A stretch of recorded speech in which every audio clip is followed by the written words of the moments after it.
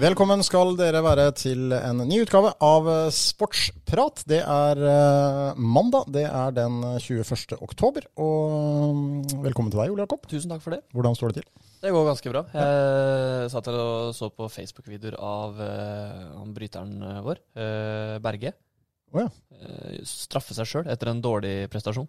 Så jeg glad jeg ikke bryter. Hva var det han gjorde? Det var noe sånn der sit-ups og blir punchet med en ball i magen samtidig, og du vet det greiene der sånn som ser veldig tøft ut. Var det du drev med når du satsa på Kvikk også? Nei, ikke veldig. Etter en dårlig økt der, ja. Kent Bergersen på lørdag ettermiddag der. Ja, kanskje. Vi skal selvfølgelig snakke mye om lørdagens batalje i Fredrikstad.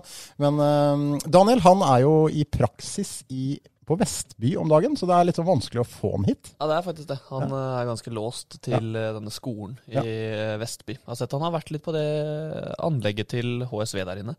Fint anlegg, litt sånn Champions League-vibber med garderober under tribunene, så du går ut mellom tribunene. Ja, der inne har vært, men det ikke mye annet enn det som Champions League-vibber. Med Vestby? Nei, det kun det. Ja, Mackeren og tunnelen. Der stopper det, spør du meg. Men vi har hentet inn en erstatter. Det har vi. Ja. Fleste av lytterne våre vet jo hvem dette er. Ja, han har vært med flere ganger tidligere også. Var med forrige gang vi hadde Jokke Jonsson på besøk også, nemlig Atle Wester Larsen. Velkommen. Tusen takk. Du, vi må bare begynne. Jeg tenkte vi begynner litt før kampen på lørdag, fordi jeg tror det var en del folk i Fredrikstad Atle, som fikk seg en liten aha-opplevelse når plutselig kommer et tog over verste brua der. Jeg håper vi slipper å høre, det ingen som bryr seg i hallen lenger. 1000 haldensere på bortekamp på nivå 3, det nesten som vi må klype oss litt i armen. Så det var flere som skrev på Facebook at dette trodde jeg aldri skulle oppleve. Det der var noe helt spesielt. Ja da, det mange barn. Kvikk en stor klubb, men de barna har også tatt seg til Fredrikstad.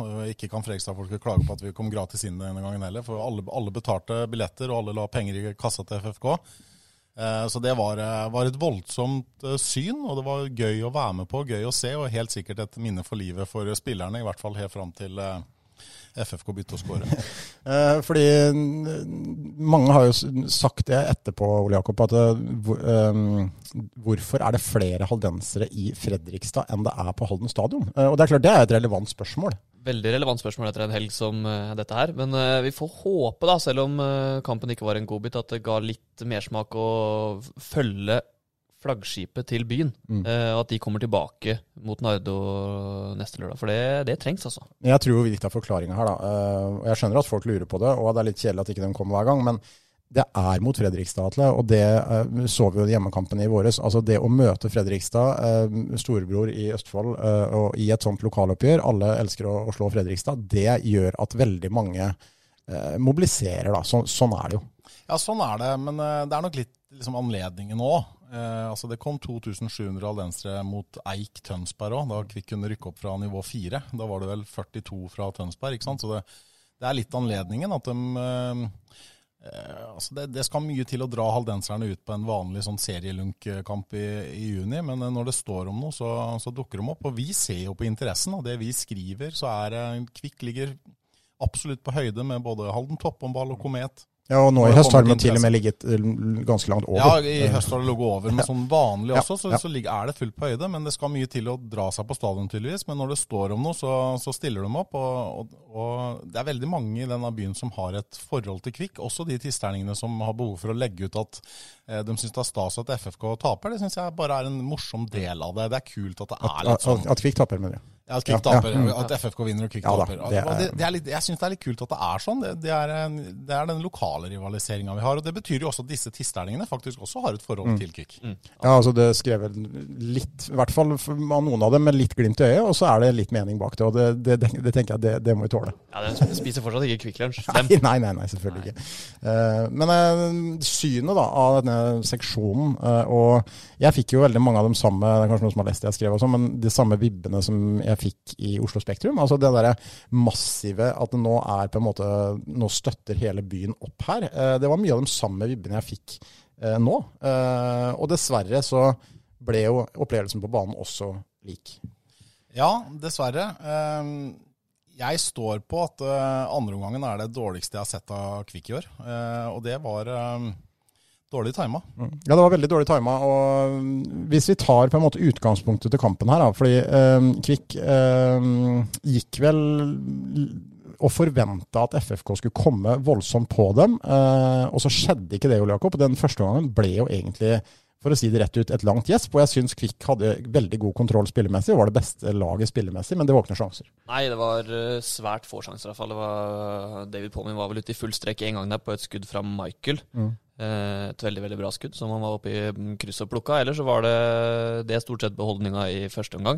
Og det var en kamp som fint kunne ebba ut 0-0 helt fram til 1-0-skåringa. Altså, det var jo en 0-0-kamp fram til det frisparket. Og det liksom fotballens særegenhet. Altså, nå sitter FFK-folk og er fornøyd. Altså, jeg skjønner at FFK er fornøyd med at de har slått Kvikk. De har slått de 2 topplaga i 2 helger på rad. De har fått en fin avslutning på sesongen, og håpet lever i hvert fall sånn i teorien. Det forstår jeg. Men at FFK-folk kan være fornøyd med det spillemessige, det klarer jeg ikke å forstå. For FFK skapte først sjanser etter at Kvikk spilte med 18 mann i angrep, egentlig. Og de skårer et frisparkmål som jeg skal ikke kalle en keepertabbe, men David Polmin står fryktelig feilplassert. Ja, det er kjempebra slått. Det er et fantastisk godt frispark. Og 2-0 er jo... Det har ingenting med FFKs angrepsspill å gjøre, og egentlig ikke noe med Kvikks forsvarsspill å gjøre heller. Det er bare et bizarrt baklengsmål som skjer... Fluk, som det heter. Ja, innimellom. Og FFK vant fortjent til slutt, fordi at de skapte mest sjanser på slutten, men hadde det frisparket gått stang ut, så tror jeg det endt 0-0, for det var helt brutalt ærlig. Ja, og inngangen til Fredrikstad, altså det var det jeg ble mest overrasket over. Altså, her har de en eneste mulighet til å klare den kvalplassen. Det er å slå Kvikk med mange mål. Og så går du ut i første omgang så forsiktig som det Fredrikstad gjør. Mot Stjørdalsblink så gikk de knallhardt ut. Sto høyt, aggressivt spill over hele banen. Nå var det ikke... Hadde de respekt for Kvikk? Eller var det rett og slett at de hadde gitt opp på forhånd? Jeg skjønner ikke helt... Nei, det er vanskelig å svare på, men det som er litt sånn morsomt her, er jo at Kent Bergersen har truffet med inngangen, altså Kvikks trener Kent Bergersen har truffet med inngangen til kampene i stort sett hele året. Han har truffet med laguttak, han har truffet med strukturelle endringer, med formasjonsendringer og med bytter han har gjort underveis. Han også trodde jo det, helt åpenbart, at FFK kom til å komme ut med gassen i bånn og feie på, og la en taktikk ut fra det. Så skjedde ikke det, og da ble jo noen av grepa Kent gjorde, viste seg da å være litt, jeg vil nesten si bom, rent taktisk, blant annet det spissvalget. Det forstod jeg ikke noe av. Det var sikkert årsaken, at han trodde det skulle bli sånn, men jeg synes endringen der skulle komme mye, mye før. Enig, Ole Jakob? Ja, de som så kampen er lett å si ettertid, selvfølgelig. Plutselig kunne en av de spissa der ha dunket inn noen mål, og så hadde alle vært fornøyde. Men sånn i ettertid så skulle man vel kanskje sett noen andre på topp der. Ja, for Kevin Krantz er jo en spiller som har vist seg fram periodevis denne sesongen her. Men han er jo ikke en spiss, og jeg tenker at det som jeg synes Kvikk manglet mye da, det var jo de gangene de kom rundt på kant, Albert og andre, og Scheib kom jo rundt på kant ganske ofte i første omgang, egentlig med innleggsmuligheter, men det var jo på en måte ikke den trusselen inn i boksen, og det var ikke den spilleren som bindte opp, fikk laget etter. Så du hadde verken på en måte, du hadde vel kanskje en slags kontringsstyrke der i Kevin, men det var jo ikke noe behov for kontringsstyrke, sånn som kampen ble. Nei, faktisk ikke, og det var det som vi snakket om at Kent Bergersen kanskje trodde på et litt annet kampbilde enn det han fikk. Men hva skulle han gjort da, Atle? Hvor tidlig bør du endre når du ser hvordan kampbildet blir? Altså, det er jo, i fotball så er det dessverre sånn at ingen bytter skjer før pause. Jeg tror nok Kent også prøvde å overraske FFK ved å ikke ha Scheib som spiss, som han har vært en del i det siste, og utnytte da at FFK skulle pøse på, ikke sant? Og så skal det også sies det du sier, Kristian, med at Kvikk kom til en del innleggsmuligheter, og at da vi manglet litt styrke i boksen, det er liksom åpenbart. Men det er litt midtbanesfeil også, som ikke kommer etter. Du må ha et ettertrykk. Det hadde ikke hjulpet med Bjørn Berglund alene mot 2, 3, 4, 5 mann heller. Men når du ser at ikke det funker, det er det som overrasker meg litt, da, og kanskje også skuffer meg litt, for der har Kent vært flink tidligere og tatt tidlige grep. Jeg synes det tok alt for lang tid nå, og kanskje også fordi at han måtte følge med på en annen kamp, utviklingen der. Det var 1-0 til Egersund, og så var det 2 og 3-1 til Stjørdalsblink, og så reduserte Egersund, og så må du ta hensyn til at hvis vi taper 5-6-0 her på Fredrikstad stadion, så er det krise. 2-0 kunne man faktisk leve med. Nå skal det veldig mye til at det går gærent med tanke på den kvalplassen, så du har mange hensyn å ta underveis også. Men hvis det bare hadde vært rent for at vi måtte vinne den kampen her, som det jo egentlig burde vært, så burde den endringen komme mye tidligere. Men tror du at Bergersen tenker det 1-1 i Egersund til pause, det 0-0 her, det ikke noe grunn til å gjøre noen endringer. Akkurat nå så leder vi? Ja, jeg tror det han tenker. Nei, det er interessant. Det jo i hvert fall ikke noe tvil om at Kvikk de kom til få sjanser, og spissvalget kan være en av grunnene, men det blir jo en litt sånn det blir en litt spesiell kamp, fordi det så mange forskjellige scenarioer, og så tror jeg vel også at den 1-0-skåringen snur på en måte opp ned på alt, for da leder Stjørdals-Blink, Kvikk ligger under, da må de fram. Da kommer byttene, da tømmer de seg jo mye mer, og da ser du det åpner seg rom med Ole Jakob. Ja, og da skal man vel egentlig til syvende og sist være for dem at det kanskje bare ble 2, for Feysa skapte mye på slutten der, og Kvikk også med et par kjempesjanser. Westgård rundt 45 der, hvor den begynner å være litt sånn klabb foran mål. Du hadde den til Westgård etter en corner, en kjempesjanse der han omtrent prøver å brassesparke. Det for en god tid, faktisk. Jeg tror ikke han visste hvor god tid han hadde. Så det kunne fort en 0-0, det kunne endt begge veier, men etter 1-0-skåringen så det ikke noe tvil om at Fredrikstad til slutt vant fortjent. Misforstå meg rett, det akkurat det jeg mener. Det det frisparkmålet som på en måte setter premissene for resten av kampen, men frem til det det 0-0-kamp, og det frisparket skal i min bok ikke gå inn. Og hvordan hadde resten av matchen fortona seg da? FFK skapte masse målsjanser, men ikke nødvendigvis fordi de var så forbanna gode på slutten, men fordi Kvikk tok et valg og prøvde, og som Kristian sier, tømte seg helt. Du kan ikke spille sånn på bortebane om det mot Nardo eller mot Fredrikstad, spiller ingen rolle det. Du kan ikke spille sånn. Da blir det målsjanser imot det. Men vi i Halden litt sånn at når hele byen stiller opp, vi drar på bortekamp, det en stor anledning, scenen satt, spillerne rørt over støtten, da svikter vi? Vi liksom nesten byen? Ja, det jo lett å svare ja på det når man ser hvilke andre sammenheng som det har skjedd det samme i. Jukke Jonsson sa det jo sist, faktisk. Taperklubb. Taperklubb, ja. Nei, jeg vet ikke, men altså, dette var jo noe som var uvant for alle. Men så synes jeg etter at de første 6-7 minuttene, der Kvikk så ordentlig preget ut, altså jeg tror den første 3 passningene til Dardan gikk opp på tribunen, han var skikkelig stresset bak der. Men etter det så synes jeg Kvikk tok tak i kampen, og i motsetning til de 2 andre kampene man møtte FFK i år, så var det Kvikk som hadde ball, og Kvikk som styrte spillet i store deler av første omgang. Så sånn sett så virket det som spillerne taklet det, og så at det skjer mye da etter at det blir 1-0 og så 2-0, det har med sitt tabellsituasjon og alt det her å gjøre, og må tenke på målforskjell, og det ikke så rart, men det litt synd for interessen da, altså tenk deg den opplevelsen som 1000 hallensere kunne fått der inne med en Kvikk-seier, og så drar man i stedet hjem med ikke bare tap, men en dårlig prestasjon. Ja, for det var en dårlig prestasjon, det ikke noe tvil om. Ja, jeg synes det. Jeg synes ikke Fredrikstad vant fordi Fredrikstad var gode. Jeg synes det var Kvikk som tappte fordi de var dårlige. Det forskjell på det også. Ta med en situasjon på slutten her. Det ble jo en sak ut av det, den situasjonen med Kjelsrud Hansen og Shinonso Agu, Ole Jakob. Det en forhistorie her. Altså, vi har jo sjekket opp litt, og det kommer jo mer om dette her. Men greia jo at etter 80 minutter, altså før 2-0-målet, rett etter at Agu har kommet inn, så det en duell mellom de to, hvor Agu rett og slett blir sparka i trynet av Kjelsrud Hansen, som til sitt forsvar skal sies at det var en sånn, han går etter ball, og så kommer Agu, bøyer seg ned og blir truffet rett i planeten, en kraftig smell, som jo gjør at Agu bør få medisinsk tilsyn, får ikke det, og mister jo, altså han ble jo hentet ambulanse etter kampen, så han jo ikke seg selv, han sier selv han husker ingenting av det som skjedde. Så det var en forhistorie, men det jo ikke noe tvil om at det en nedskalling her. Det det, og det var det som mange snakket om etter kampen i dag, eller etter kampen i helgene. Og mange vel ganske sikre på at man ikke får se Shinonso Agu i den siste kampen mot Nardo, men det her kan ta tid å behandle og sånne ting, så han klar. Men spørsmålet nå kanskje om han klar sånn medisinsk? Ja, det jo akkurat det. Han spiller ikke andrelagskampen i kveld. Han har slett fått en hjernerystelse og et hukommelsestap, så det klart, her har det skjedd ting som men det jeg reagerer på da, Atle, jo at i den situasjonen Agu går rett i bakken, og dommeren ser jo hva som skjer, han får en smell i hodet, at ikke en dommer sier at han skal ha medisinsk tilsyn, og heller ikke til Kjelsrud Hansen etterpå. Det tar fryktelig lang tid før de får hjelp. Ja, altså, jeg satt satt i Halden-gjengen.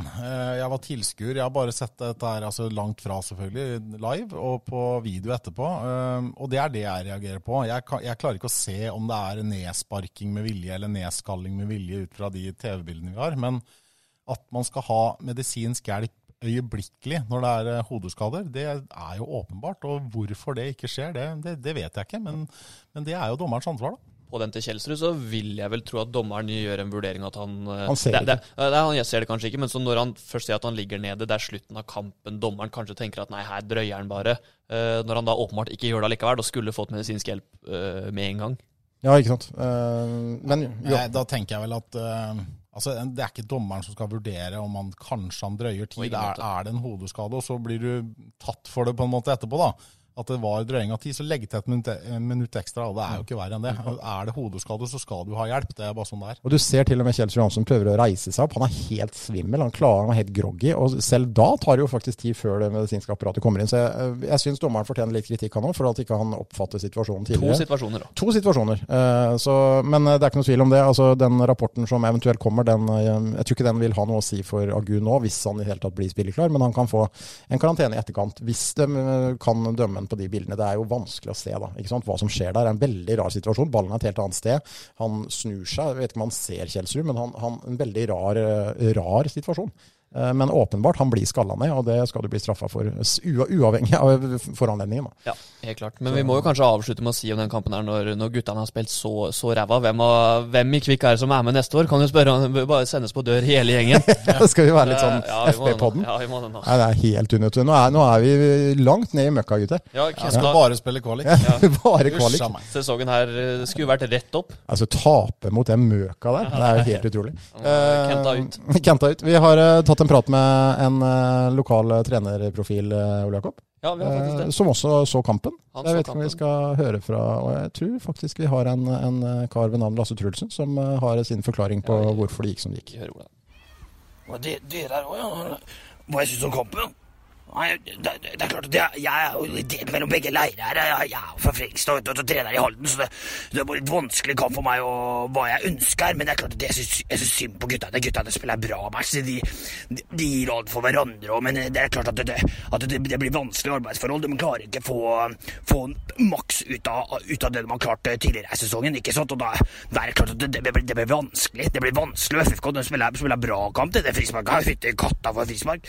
Rett i krøsset. Helt sjanseløst for keeperen, men det er klart at da blir det vanskelig med det selvmålet også. Men det er klart at Kvikk du kan gå opp de, men tar en Nardo i neste, så er mye gjort. Da er det kvalik, og da kan alt skje. Ja, Lasse Trulsen mente ikke det var en keepertabbe, Atle, så han har tydeligvis ikke sett samme situasjon som deg. Nei, han gjorde vel ikke det.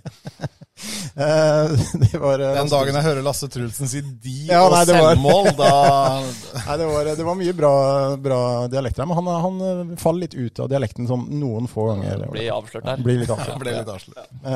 Vi skal bare med litt om inngangen da, til Nardo-kampen. Altså, nå gjenstår det 1 seriekamp, og det er altså 6 mål forskjell, men i praksis 7, fordi Kvikk har flere skåret mål. Jeg tror vi regnet ut i etterkant her at hvis Kvikk taper 2-0, og Fredrikstad vinner 9-5, så er laget helt likt. Ja. Det er jo en veldig spesiell situasjon, men altså, jeg tror jeg Kvikk først og fremst frem til Nardo-kampen nå, og det sier helt sikkert Kent Berger, som må fokusere på seg selv. Ja, det må jo Kvikk gjøre, men vi som jobber med det vi gjør, må selvfølgelig se på alle eventualiteter, og det er fortsatt 3 muligheter. Det Kvikk kan gå rett opp, de kan, og høyst sannsynlig, havner i kval, og de kan miste alt. Det er fortsatt... Alle 3 muligheter er det teori for. Det er ikke noe tvil om hva som er mest sannsynlig, og det er at Kvikk ender på andreplass og spiller kval. Ja. Hvordan ser du på inngangen til den Nardo-kampen? Er det litt sånn ekkelt her, Ole Jakob? Fordi at de har liksom følelsen av at de kan tape noe? Det er klart det er ekkelt, og Nardo er et av få lagene som faktisk har slått Kvikk i år også, der oppe i Trondheim. Men jeg tror og håper at Kvikk tar de nødvendige poengene, om det er 1 eller 3, til å sikre det kvalet. Og så må jeg bare si at jeg er veldig glad for at jeg skal sitte og kommentere den kampen på lørdag, fordi å sitte som supporter inne på Fredrikstad stadion, det synes jeg var helt fryktelig. Det er mye bedre å være på jobb, for da har du huet på jobb. Ja. Det er faktisk helt riktig. Jeg stod inne i banen og tok bilder, og det var egentlig ganske behagelig. Ja. Akkurat der og da. Så Nardo fikk spilte 0-0 mot Brattvåg. Fikk en forsvarsspiller utvist. Jeg vet ikke hvor god han er, men jeg ser han har spilt stort sett alle kampene i hvert fall. Og så var det en angrepsspiller som fikk sitt 4. gule, som også da soner i Halden.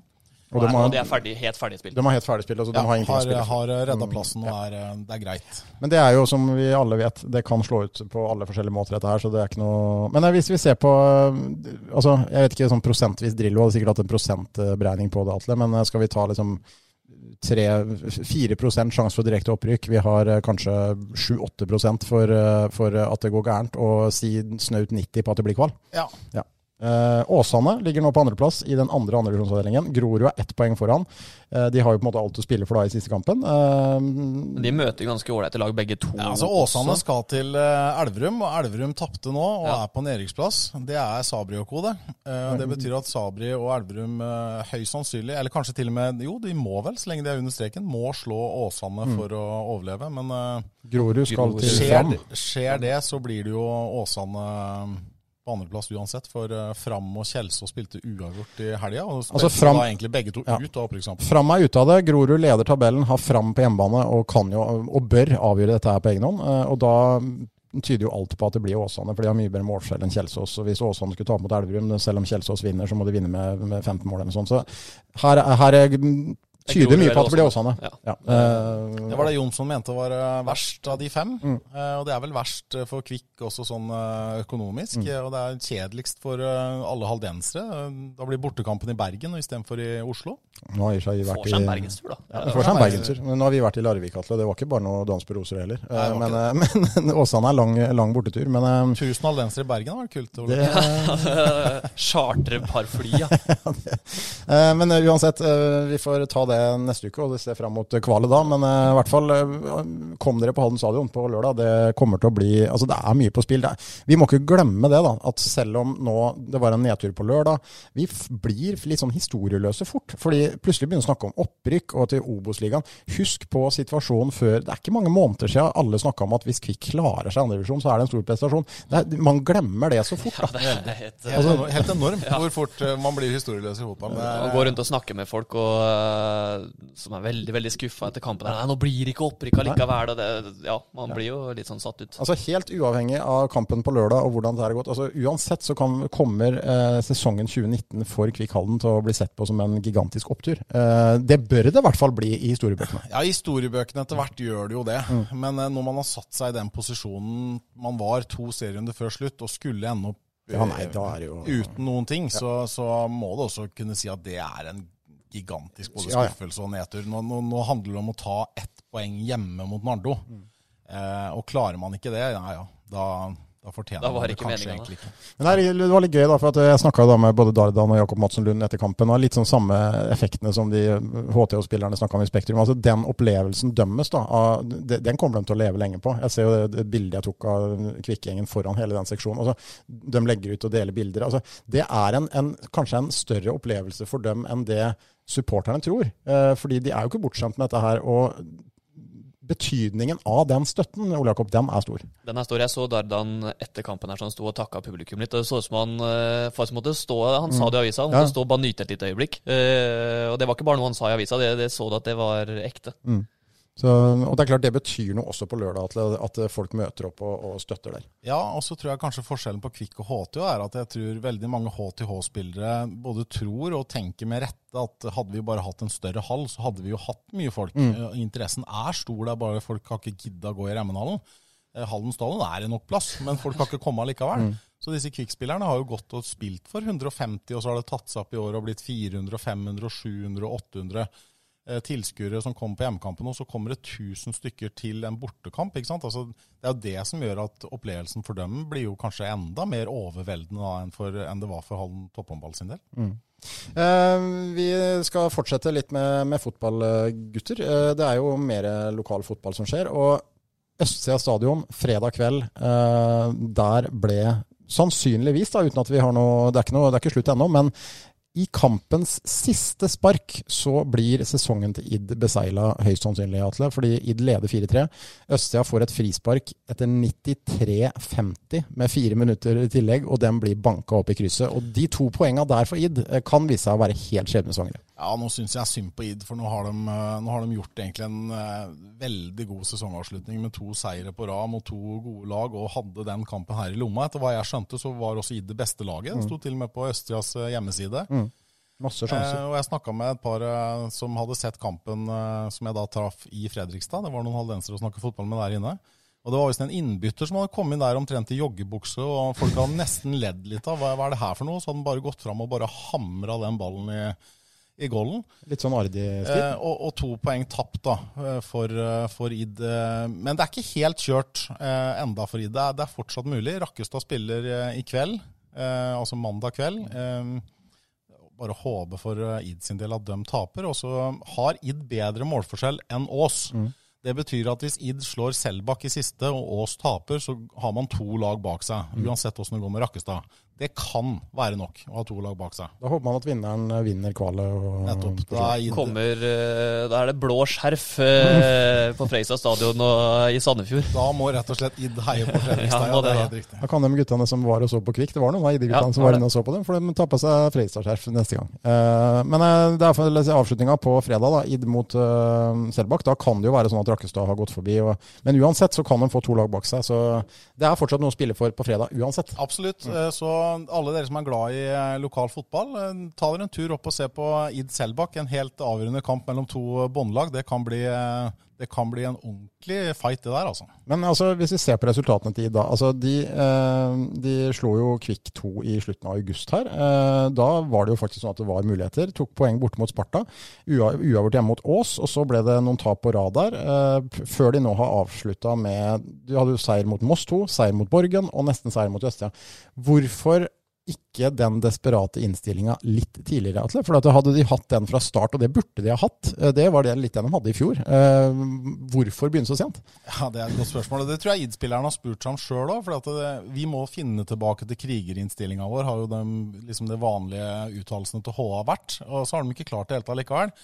Men tilbake til liksom den Fredrikstad-mentaliteten. Nå sier de at det er viktig for oss at vi har en god avslutning på sesongen inn mot neste. Uansett, og det tenker jeg er litt viktig for Id også. Altså hadde nå rakna, og du måtte rykka ned med liksom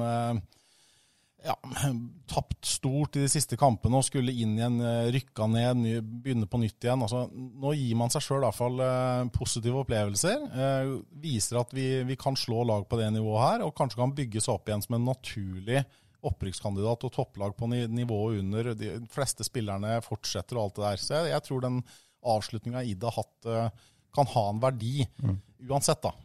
Ja, vi får håpe det. Ellers så har det jo kommet inn en liten bemerkelse fra en av våre faste lyttere, Jakob, som kritiserer dine, og det har du sagt ved et par anledninger, at det er forskjell, altså i 4. divisjon så har du veldig forskjell mellom de andre lagene som trener på høyt andre divisjonsnivå hver dag, og så sa du da de bevingede ord forrige gang, at og Id-spillerne som trener sammen med folk som ikke kan spille en passning, du har fått litt kritikk for den, du må forklare den. Ja, jeg må prøve i hvert fall å forklare det hvis det går an. Men jeg fikk jo da litt påpakk for at dette Id-laget klarte jo åpenbart å slå noen passninger da Kvikk 2 ble slått. For jeg har jo da fått passet mitt påskrevet at der er jeg litt med. Men nei, altså, det sier seg selv at spillere på Id sitt A-lag er gode nok til å slå en passning, er gode nok til å vinne kamper i 4. divisjon. Men flere av spillerne, la oss tenke mann nummer 30 da, i den Id-troppen. Eller 25 da. Eller 25 hvis du sier det. Som trener med Josef, som trener med Bjørn Henrik Ekeli, gir ikke nødvendigvis den beste konkurransen på trening, bidrar kanskje ikke til det beste sånn sportslige miljøet, selv om det miljøet sånn sosialt oppi der er upåklagelig da. Så hvis du tar 4. divisjonslaga i treningshverdagen dømmes da, så har du da en 4. divisjonsspiller på Kvikk 2 som da har Josef Scheib å trene sammen med, og så har du da en Bjørn Henrik Ekeli som har en ID 2-spiller i 7. divisjonsspiller og trener sammen. Og det klart, den forskjellen der var vel den du prøvde å komme frem til. Og så vel det litt flåsete sagt at vi klarer å slå en passning. Men, du har jo faktisk tapt mot ID 2 selv for Kvikk 3, Ole Jakob, så du skyter deg selv litt i foten. Det har jeg, og da sa jeg at jeg greier jo ikke å slå en passning selv. Men vi har snakket litt om det, det blir fryktelig bittert hvis det tapet mot ID for Kvikk 2 da. For det første, ikke hjelper ID måleplassen. For det andre, gjør at Kvikk 2 ikke rykker opp. Ja, det jo faktisk. Vi 2 poeng bak bare. Så nå skal det vel også sies at Kvikk 2 det tøft å jobbe og rykke opp i Obos-ligaen for Kvikk A, men jeg tror på en måte for Kvikk som klubb så hadde det nesten vært verre å rykke opp for andre lag i 3. divisjon, Atle. Ja, i hvert fall hvis det skjer med begge laga, så skal det blir en tøff omstilling. Og det altså 3. divisjon jo nasjonal blitt, og Kvikk 2 kan da bli satt i en avdeling med reiser til både Nord-Norge og Vestland og alt, Trøndelag og alt som og mandag ettermiddag borte mot Herd, ja. Ja, den tøff. Og det spørsmålet om Kvikk har stall nok til det en ting, økonomi til det en annen ting, belastninga, det vil påføre spillere som altså skal du ha sjans til å vinne kamper i 3. divisjon, så kan ikke Kvikk sende juniorlaget av gårde heller. De må spille med de nest beste hele tida. Og det vil også bli en veldig belastning. En ting kamper, en annen ting reising, som da vil bli mye av. Så. Har vært mot Brattvåg på søndag, så skal du til Nord-Norge på mandag. Den tung, den. Ja, og så synes jeg også at 4. divisjon har blitt såpass bra at en del av ungguttene i Kvikk da, som på vei opp nå, kanskje de som nest best, altså Bjørn Berglund og de som må ned og spille, der ikke 4. divisjon god nok arena, men for de som på vei opp, så det. Mens 3. divisjon ja, det var der Kvikk spilte i fjor, gutter. Hakk over. Og det hakk over, altså. Der det mange gode lag, og det rekklaga til eliteserieklubbene, og ikke til andre- og tredjedivisjonsklubber. Så jeg tror per nå, så tror jeg det første og fjerde hadde vært fint, det. Ja, altså de sliter jo nok, de andre lagene i eliteserien i tredje divisjon. Men uansett, Ole Jakob har innrømt at han selv ikke kan slå en passning, men at han faktisk har et poeng. Så jeg håper det svar nok. Jeg har kjøpt meg nye Neymar-sko, så jeg kan slå passninger nå. Ja, har du sett de skoene? Altså, vi skal ta et bilde av de skoene til Atle Wester Larsen. Han 46 år snart. Ja, snart. Om noen uker. Tro meg, jeg har fått høre det av samboeren min. Og kommer på jobb med noen sneakers som altså så glorete, Ole Jakob, og det vel ingen se på dem der. Tar du sats med dem, så kan du bare stå ned på bakken og stå opp i tredje etasje her uten å ta trappa. Og normalt letter jeg jo ikke over fredagsutgaven av HA, ikke sant? Men nå bare svever jeg. Men du har jo tidligere uttalt at Neymar vel den mest ufordragelige fotballspilleren du vet om, og så går du rundt med sko med hans navn på. Jeg helt enig, og så gode de å gå i. Det helt eventyr å gå med dem. Og samboeren min, hun mener at hun i London nå, derfor jeg har med meg. Og datteren min på 13, hun mente at dem kan du bare gå med hvis du sammen med andre på din egen alder, for da kan du være kul. Men kommer du og henter meg med dem på en håndballtrening, da dør jeg. Oi, så hvis dere ser Atle Wester Larsen, folkens, kommenter sko hans. Det spektakulære saker. Vi lover å legge ut et bilde på i vår Instagram-story, så skal dere få se dem. Vi har bare ta noe spørsmål da. Ja. For vi har jo ikke så mye, vi har jo ikke en gjest, en idrettsutøver, jo, for så vidt, på HA+. Ja, altså, og tidligere, absolutt eliteutøvere, alle tre. Vi har hatt Kent Bergersen her også. Ja, han jo ikke aktiv lenger, han her. Men vi fikk et spørsmål om vi hadde noe formening om hvilket av laga i lokalfotballen som best. Så var det en sånn øl-emoji bak, så jeg vil jo da tro på byen da. Den som best på byen? Du kan jo si at Kvikk selvfølgelig best på banen, men hvem best på byen? Det et ganske hardt felt. Jeg tror ID på en måte best i forhold til antall, i forhold til volum, så tror jeg ID hadde vunnet. I forhold til på en måte å slå seg løs på byen, tror jeg det tungt å slå Tisteren. Men så tror jeg også Kvikk, når de først tråkker inn gassen, også har litt å bidra med. Fredrikshall vet jeg ikke så mye om. Aremark kan nok også i forhold til antall alkoholprosent, så tror jeg det veldig mye. Man kan godt si at ID vinner på volum, men hadde du hatt en drikkekonkurranse mellom Aremark og ID. Ja, der de slitt. Jeg holdt på å si, jeg ville ikke sett det, men jeg ville kanskje sett det likevel. Så kan denne Berg også en dark horse her. Jeg vet ikke, Atle, om du har noe... Berg vet jeg ikke noe. Jeg ser for meg at de også kan ta seg en fest, men jeg har vært på fest med Tisteren. Det vet jeg hæla i tak og vel så det, og jeg har nå sett noen snapper fra noen ID-avslutninger, så jeg tror de kan være på byen den gjengen der. Det kan bare være avslutninger stenger for id. Det kan være en vanlig uke også. Ja, det er særlig når det er kamp fredag. Altså for å være litt seriøs da, det et miljø i fotball på 4., 5., 6. og 7. divisjon skaper da, å gå ut sammen med fotballgutta, om det så i en helg, eller om det ikke minst da som en avslutningstur, altså det helt fantastisk. Det minner du tar med deg alltid, og den garderobekulturen, det noen år siden jeg spilte selv, det det man savner fra en aktiv karriere. Det noe helt unikt når man får være med på, og da spiller egentlig ikke nivå all verdens rolle heller. Vi har fått inn noen ting til her før vi skal gå videre. Vi skal ha litt fotball, og så skal vi ha litt hockey og håndball, men vi har fått inn noen spørsmål her. Fotballspillere pyser. Det en myte? Altså Ref Vestgård som ødelegger ankeren, og det bildet Atle tok av ankeren hans, og faktisk spiller en uke etterpå. Jeg vil jo si at ja, det en myte, men mange fotballspillere kan skylde seg selv over fakten ut på en bane, men det mange tøffe fotballspillere, Atle. Ja, det jo det. Men det der så vanskelig å svare på, fordi at hvis du blir sparket ned på en fotballbane, så du helt ubeskyttet, og du springer alt du kan. Det ikke så mye som skal til før du detter, og det skjønner du ikke før du springer alt du kan ned over Karl Johan selv, og så det en som dytter til deg skuldra, så kommer du til dette du, selv om du hockeyspiller. Men den der smertegrensa, der får fotballspillere skylde seg selv, for at det liksom ikke noe. Vi har jo sett noen videoer, ikke sant, med hockeyspillere som får en puck i trynet, og som spytter ut et tann, og så spiller du neste bytt, mens en fotballspiller får en ball i kne, og holder seg til hodet, og kan ikke spille på 2 uker. Altså, fotballspillerne har jo ødelagt litt for seg selv da, men akkurat det med Vestgård, altså, jeg også ble jo overrasket at Vestgård spilte, men det var bare positivt overrasket, at fyren slapp å brekke ankeren. Det har jo ingenting med å være tøff, eller han var heldig som slapp unna, for det var jo ikke en skrekkskade, som jeg så det stod, for det var det jo åpenbart ikke, men det var en skrekktakling, og han var heldig som spilte, det kunne gått et år før han spilte fotball igjen. Ja, Ole Jakob, har du noen meninger her? Det fotballspillere pyser, eller de ikke? Ja eller nei? Litt enig med litt enig med Atle her at fotballspillere får skylde seg litt selv, men også dommere, det som rundt, må også skylde seg selv. For fotballspillere har åpenbart sett at man får soleklare fordeler ved å nettopp overspille, ved å konstruere situasjoner, og det jo det som har skapt det her. Ville jo ikke sett så mange spillere gjøre det hvis ikke de visste at de fikk fordeler av det. Får jo åpenbart ikke vondt. Ja. Så det legitimt å gjøre det. Altså, sporten har skapt det til en greie at det greit å gjøre det. Altså, når man overspiller i hockey, så blir du jo tatt av både medspillere og motspillere og fans og alt med en gang. Altså, sporten ikke åpen for at det innenfor. Og sånn sett så har hockey holdt seg på et ordentlig nivå, og det ingen som holder på med sånne fakter der. Det jo noen da, men veldig, veldig få. Lite håndball også, egentlig. Ja. Så det har litt med kulturen å gjøre der. Keeper en egen rase, et kjent uttrykk. Er det keeper egentlig annerledes, eller hva dette for noe? Jeg kan jo svare med en gang, ja. Jeg vokste opp med en bror som var keeper, og keeper annerledes. Det litt sånn ensomme ulver, litt sånn sære, i hvert fall noen da.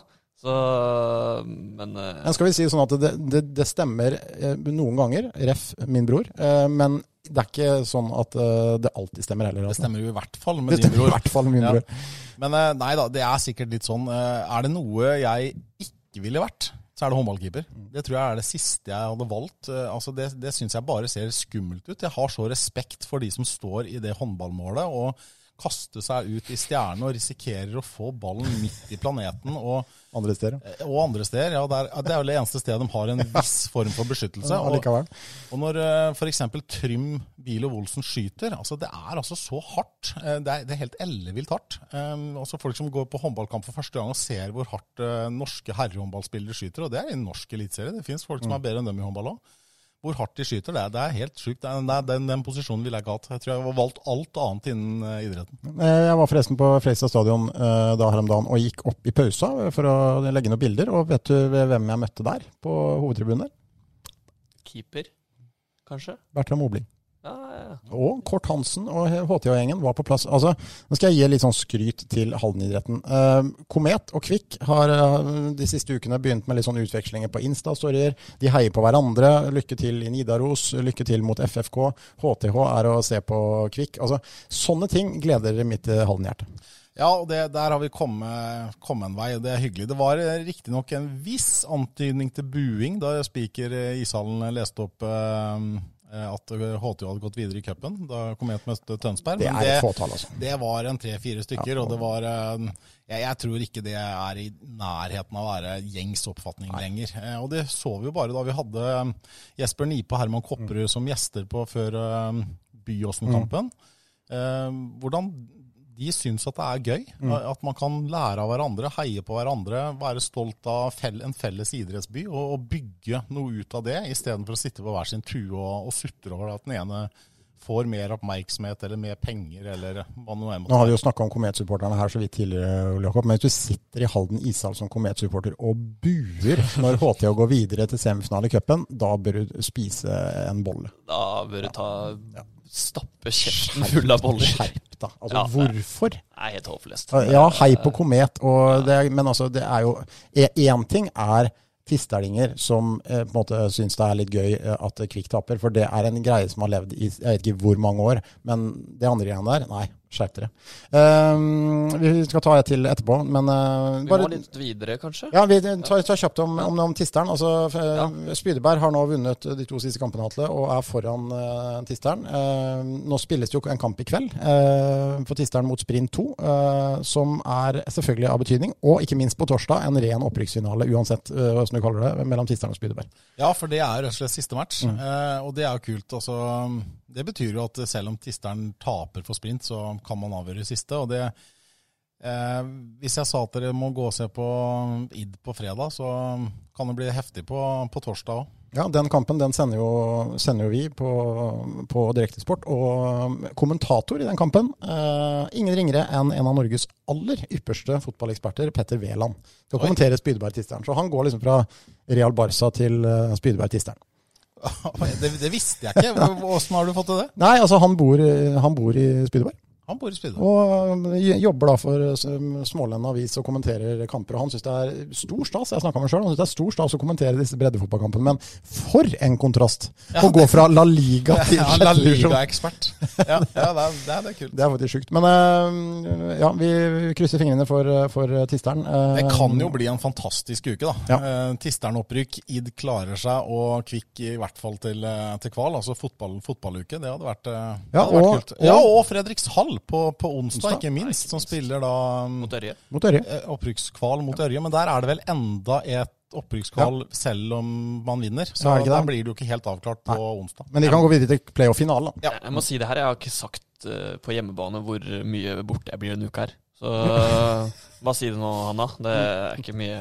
Onsdag kveld, torsdag kveld, fredag kveld, lørdag. Det blir dårlig med romantikk fra unge her. Hvis sola gjør jobben i Trøndelag, så blir det natt til søndag. Ja, da spørs det om onsdag neste uke, kanskje.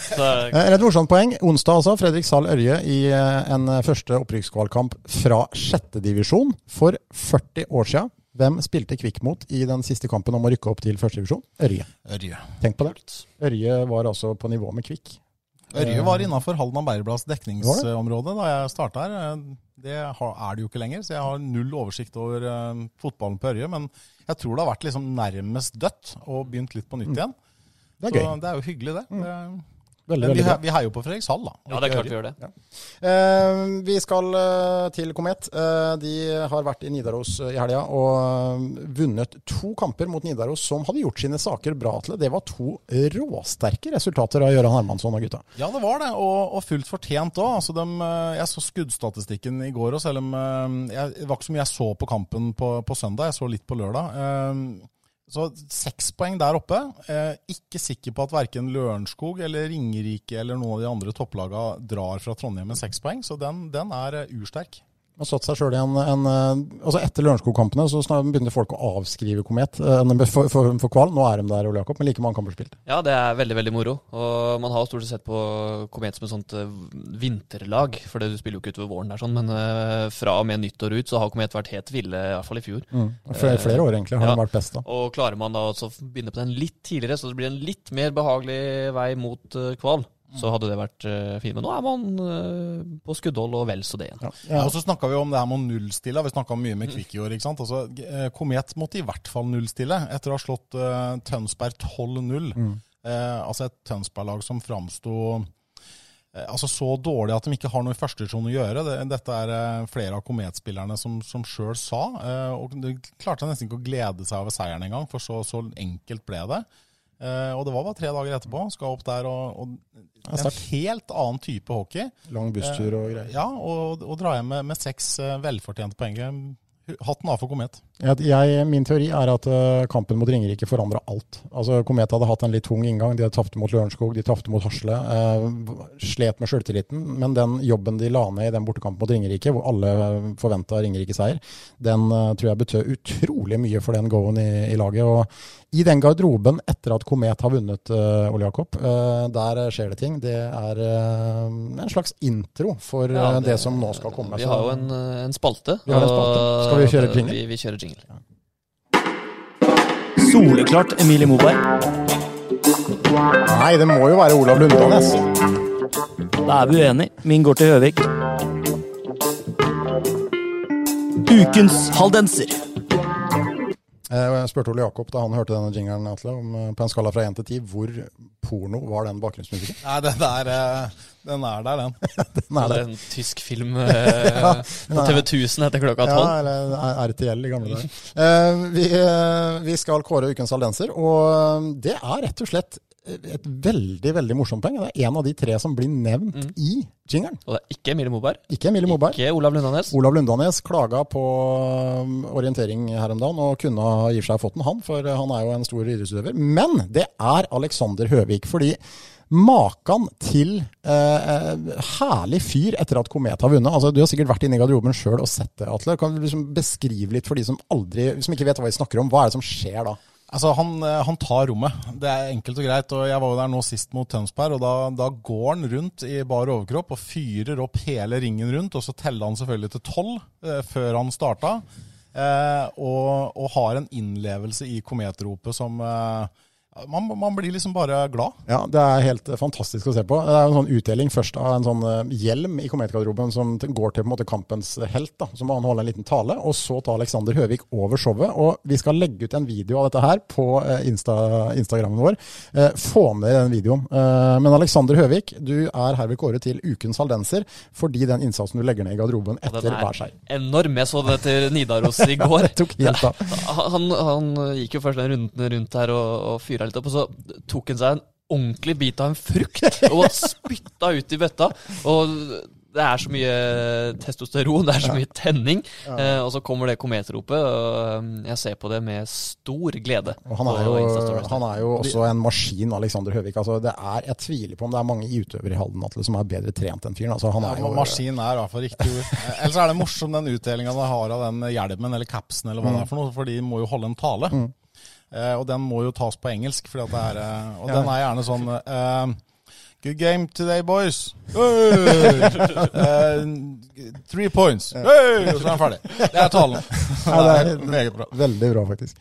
Nei, få med dere det. Vi skal legge ut den. Og premie på vei, sier vi, til Høvik. Premie til Høvik også at du blir vist fram for alle våre usedvanlig mange tusen følgere. Ja, følg oss også på Twitter. Nå har vi fått oss Twitter-konto. Søk på Sportsprat. Vi heter Sportsprat podcast, men søker du Sportsprat, så tror jeg det dekkende. Ja. Så følg oss der. Og der det litt gode diskusjoner og rundt FFK og litt sånn, så det verdt å få med seg. Ja. Vi må innom håndball, Kristian. Det må vi. Vi har fått et spørsmål. Hvorfor sliter HTH så fryktelig for bortebane? Og det jo egentlig kjernen her. Altså HTH spiller kamp etter kamp i Remmenhallen, leverer fantastiske opptredener, slår Haslum, går videre i cupen, men på bortebane har det vært ganske nakent. Ja, det har det. I hvert fall til nå denne sesongen her. Drammenkampen var dårlig. Bekkelaget var ikke veldig dårlig, men litt under par. Ja, fordi jeg synes ikke Bekkelaget var all verden i den kampen, og Bekkelaget slet i går, lå under lenge mot Sankt Halvard før de snudde og vant med 3-4 mål på slutten her. At HTH taper i Arendal mot et Arendal som har startet dårlig, men som selvfølgelig mye bedre enn tabellsituasjonen tilsier, det ikke noe stor bombe det, men 10 mål, helt uten mulighet etter pause. lite som fungerer. Det litt skuffende. Jeg har ikke noe godt svar på hvorfor det så stor forskjell borte hjemme. Nå hadde vi jo med Vilstrup Andersen igjen og stilte med fullt lag. Jeg har ikke noe godt svar. Hallen i Halden må vi bare glemme I hvert fall. Det åpenbart at Remmenhallen nå. Altså rent sportslig for HT så går det faktisk an å argumentere for det du sier. Vi bør gjøre som de gjorde I Røgle. De bygger den nye hallen rundt den gamle. Sånn at med samme akustikken og det HTOs redning. En ny Remmenhall. En ny Remmenhall. Det det hele verden vil se. Enda mer sovjetisk preg. Enda verre lydakustikk. Enda litt mer oransje lys. Litt dårligere netto, HTO kommer ikke til å tape hjemme. Og sitte enda litt høyere, så man ser enda mindre av banen, I hvert fall hjørnet der sånn nå. Ja, kanskje det. Men uansett, Runar I kvartfinalen var jo en stor opptur, og HTO altså I semifinale, hvor de møter da Champions League-laget Elverum I Remmenhallen heldigvis, så det jo en viss sjanse her, men Elverum kommer til å være favoritter I den kampen, selvfølgelig. Ja, det det, men Halden var gode mot Elverum I serieåpninga, tappte med 1 mål. Halden har slått Elverum I Remmenhallen før, I seriesammenheng, og Elverum midt I Champions League-kjøret sitt. Mye på reise. Ikke noe tvil om at både sluttspillet etter sesongen og Champions League står høyere I kurs enn NM for Elverum. Ikke dermed sagt at de driter I det, for de vil gjerne vinne alt der oppe. Men jeg mener at Halden har på en veldig god dag, så det absolutt en mulighet til å slå dem, selv om Elverum favoritter. Og tenk deg hvis vi skulle fått oppleve cupfinale 2 år på rad, og slår man Elverum I en semifinale, da kan man jo dra til Spektrum med et reelt håp om å faktisk dra med bøtta. Ja. Jeg skulle til å si at da har man jo tatt det verste. Da drar man jo til Spektrum med et reelt håp, som Atle sier. Mot Fyllingen eller Haslum der, ja. Ja, I hvert fall så lenge Drammen røyk også, ikke sant? Det Fyllingen, Haslum I den andre. Det et lag som Halden definitivt kan slå. Så. Jeg satt og så på Haslum mot Drammen I Drammenshallen her på kvartfinalen, og der spilte Haslum en fantastisk god håndballkamp. Og den seieren mot Haslum som HTO hadde der, den var råsterk. Altså. Det vil jeg jo si den beste HTO-kampen I år, egentlig. Altså, det var et bra Haslum-lag. Altså. Han det, og da var det sånn at jeg hørte at HTH måtte etterfakturere publikum etterpå litt mer penger, for det var en ordentlig thriller. Dæven for en kamp med laga som fulgte hverandre begge veier, og ble ikke avgjort før helt på slutten. Så, nei, men tabellmessig, poengmessig, så jo ikke, de har møtt mange gode lag så langt, HT, så vi må kunne si at de sånn noenlunde I rute da, I forhold til et budsjett med poenger. Ja, og opprettholde den gode hjemmeformen, ikke minst mot laga man skal slå. Det har jo også vært litt sånn HTOs problem, I hvert fall I litt tidligere sesonger, at man har slått lag man underlegne mot, og så har man rotet litt mot laga under, men klarer HTO nå å beholde hjemmeformen uansett hvem som kommer til Remmenhallen, så bør det sluttspillet, altså topp 8, være innenfor rekkevidde, men det ikke så mye sånn rart som skal skje, et par skumle skader, litt sånn snubling og uheldig med andre resultater, så kan HTO havne utenfor sluttspillet, og I verste fall I nedrykksstriden, så det må opp I ringa igjen. Det var ikke godt nok det den ble vært I går. Jeg tror HTO må se seg litt I speilet, altså klarer man den 8. plassen, den siste sluttspillplassen, så bør man vel egentlig se seg greit fornøyde med den sesongen der, for før sesongen, før Vilstrup og sånn kom inn, så var vel egentlig jeg oppriktig redd for at det her kunne bli stygt for HTO, men med de siste gutta inn, så tror jeg vel at det blir ikke nedrykk, og jeg har troa på at styrer man til den 7. og 8. plass, så bør det være greit. Ja.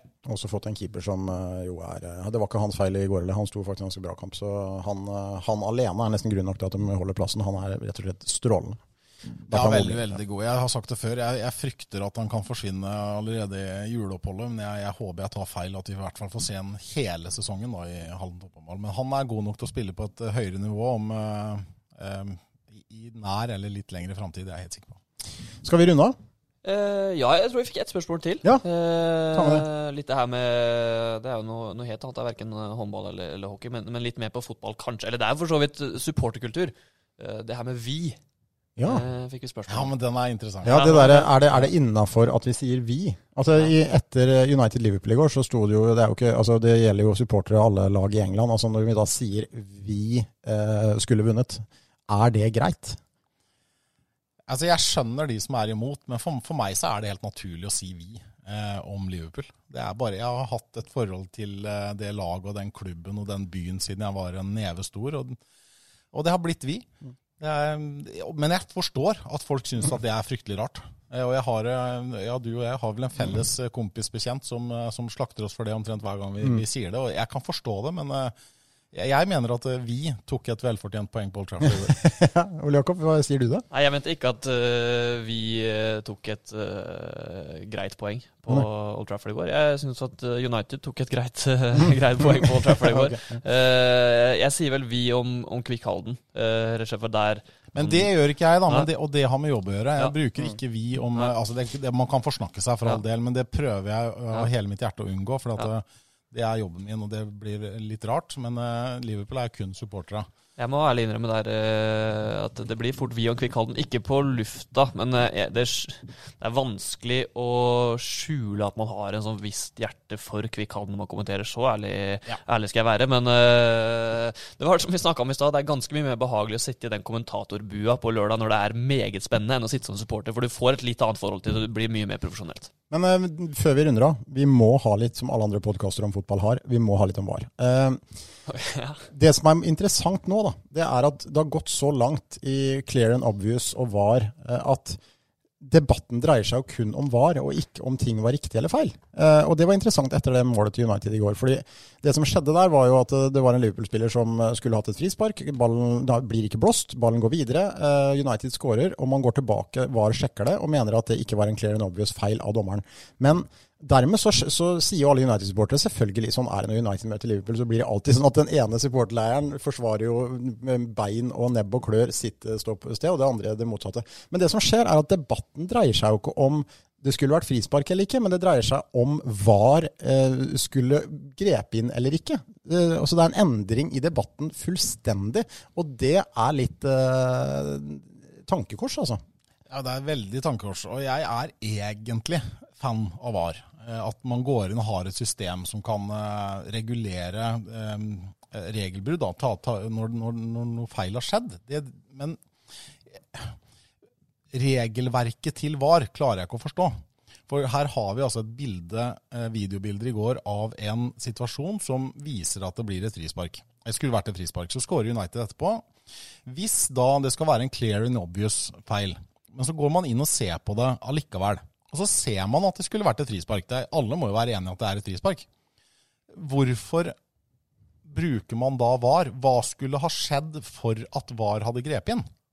Altså, måtte man da sett at det var stempling, knotter, mordforsøk, altså, hva skal til da? Da blir det igjen skjønn da. Og det er jo det VAR skulle unngå da. Skjønn skulle VAR unngå. Ja. Men egentlig er jo ikke frispark et skjønn. Altså, enten så er det frispark, eller så er det ikke frispark. Det er jo ikke, et frispark er jo aldri gradert. Nei, men det er skjønnet er om det er clear and obvious eller ikke. Nettopp. Men det funker ikke. Nei, de gjør jo ikke det. Ja, man kan jo spørre seg selv, kanskje vi skal snakke litt om dette her med en gjest vi jobber litt med, om hvorfor det funker i Italia, i Spania for eksempel. Stort sett veldig, veldig fint. Men bare for å ha sagt det da, altså jeg er Liverpool-sporter, det er ikke noe å legge skjul på det, og jeg var sikkert motsatt av det vi snakket om i stad. Man er jo seg selv nærmest, og ut fra regelboka så var nok begge situasjonene i går korrekte. Som var sett, ja. Ja, som var sett. Men jeg forstår ikke hvorfor man skal inn og se på situasjonen når det er egentlig ikke noe vits å se på, fordi at når det viser seg da at det var et frispark, men det blir ikke annullert allikevel, hva skulle den situasjonen ha vist for at målet skulle blitt annullert? Det klarer jeg ikke å forstå. Det har vært interessant, for jeg så i Australia, så tror jeg dommerne har mikrofoner når de diskuterer de VAR-situasjonene. Og hørt den diskusjonen. Det hadde vært underholdning. Det får du vel også i amerikansk idrett, i hockey, ja, i amerikansk fotball også vel.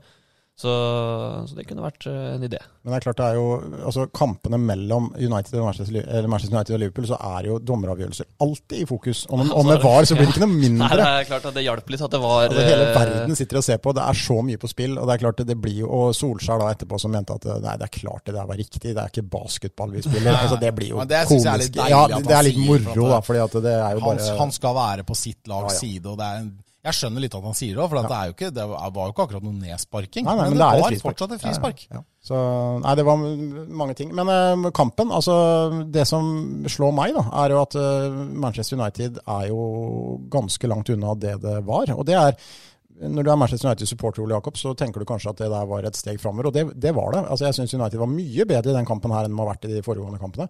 Men det som skjer, som slår meg da, er det som skjer på Old Trafford etter 1-1, hvor de fullstendig faller tilbake. Og, altså, normalt der så er det United som trykker på hjemmebane for å få den seieren. De har jo knapt en passning de siste 10 minuttene her etter 1-1, og det sier vel litt om hvor skjørt da det er United akkurat nå. Ja, det er klart det. Så du tenker på det, en scoring til Liverpool her, om den kommer i første gang eller andre gang, det kommer til å sette full fyr på alt mulig her, og det gjorde det også. Så nei, United det er tungt om dagen. Og så kan man si, som du sier, at det er et steg i riktig retning, men det er jo fortsatt langt unna der hvor man skal være og bør være.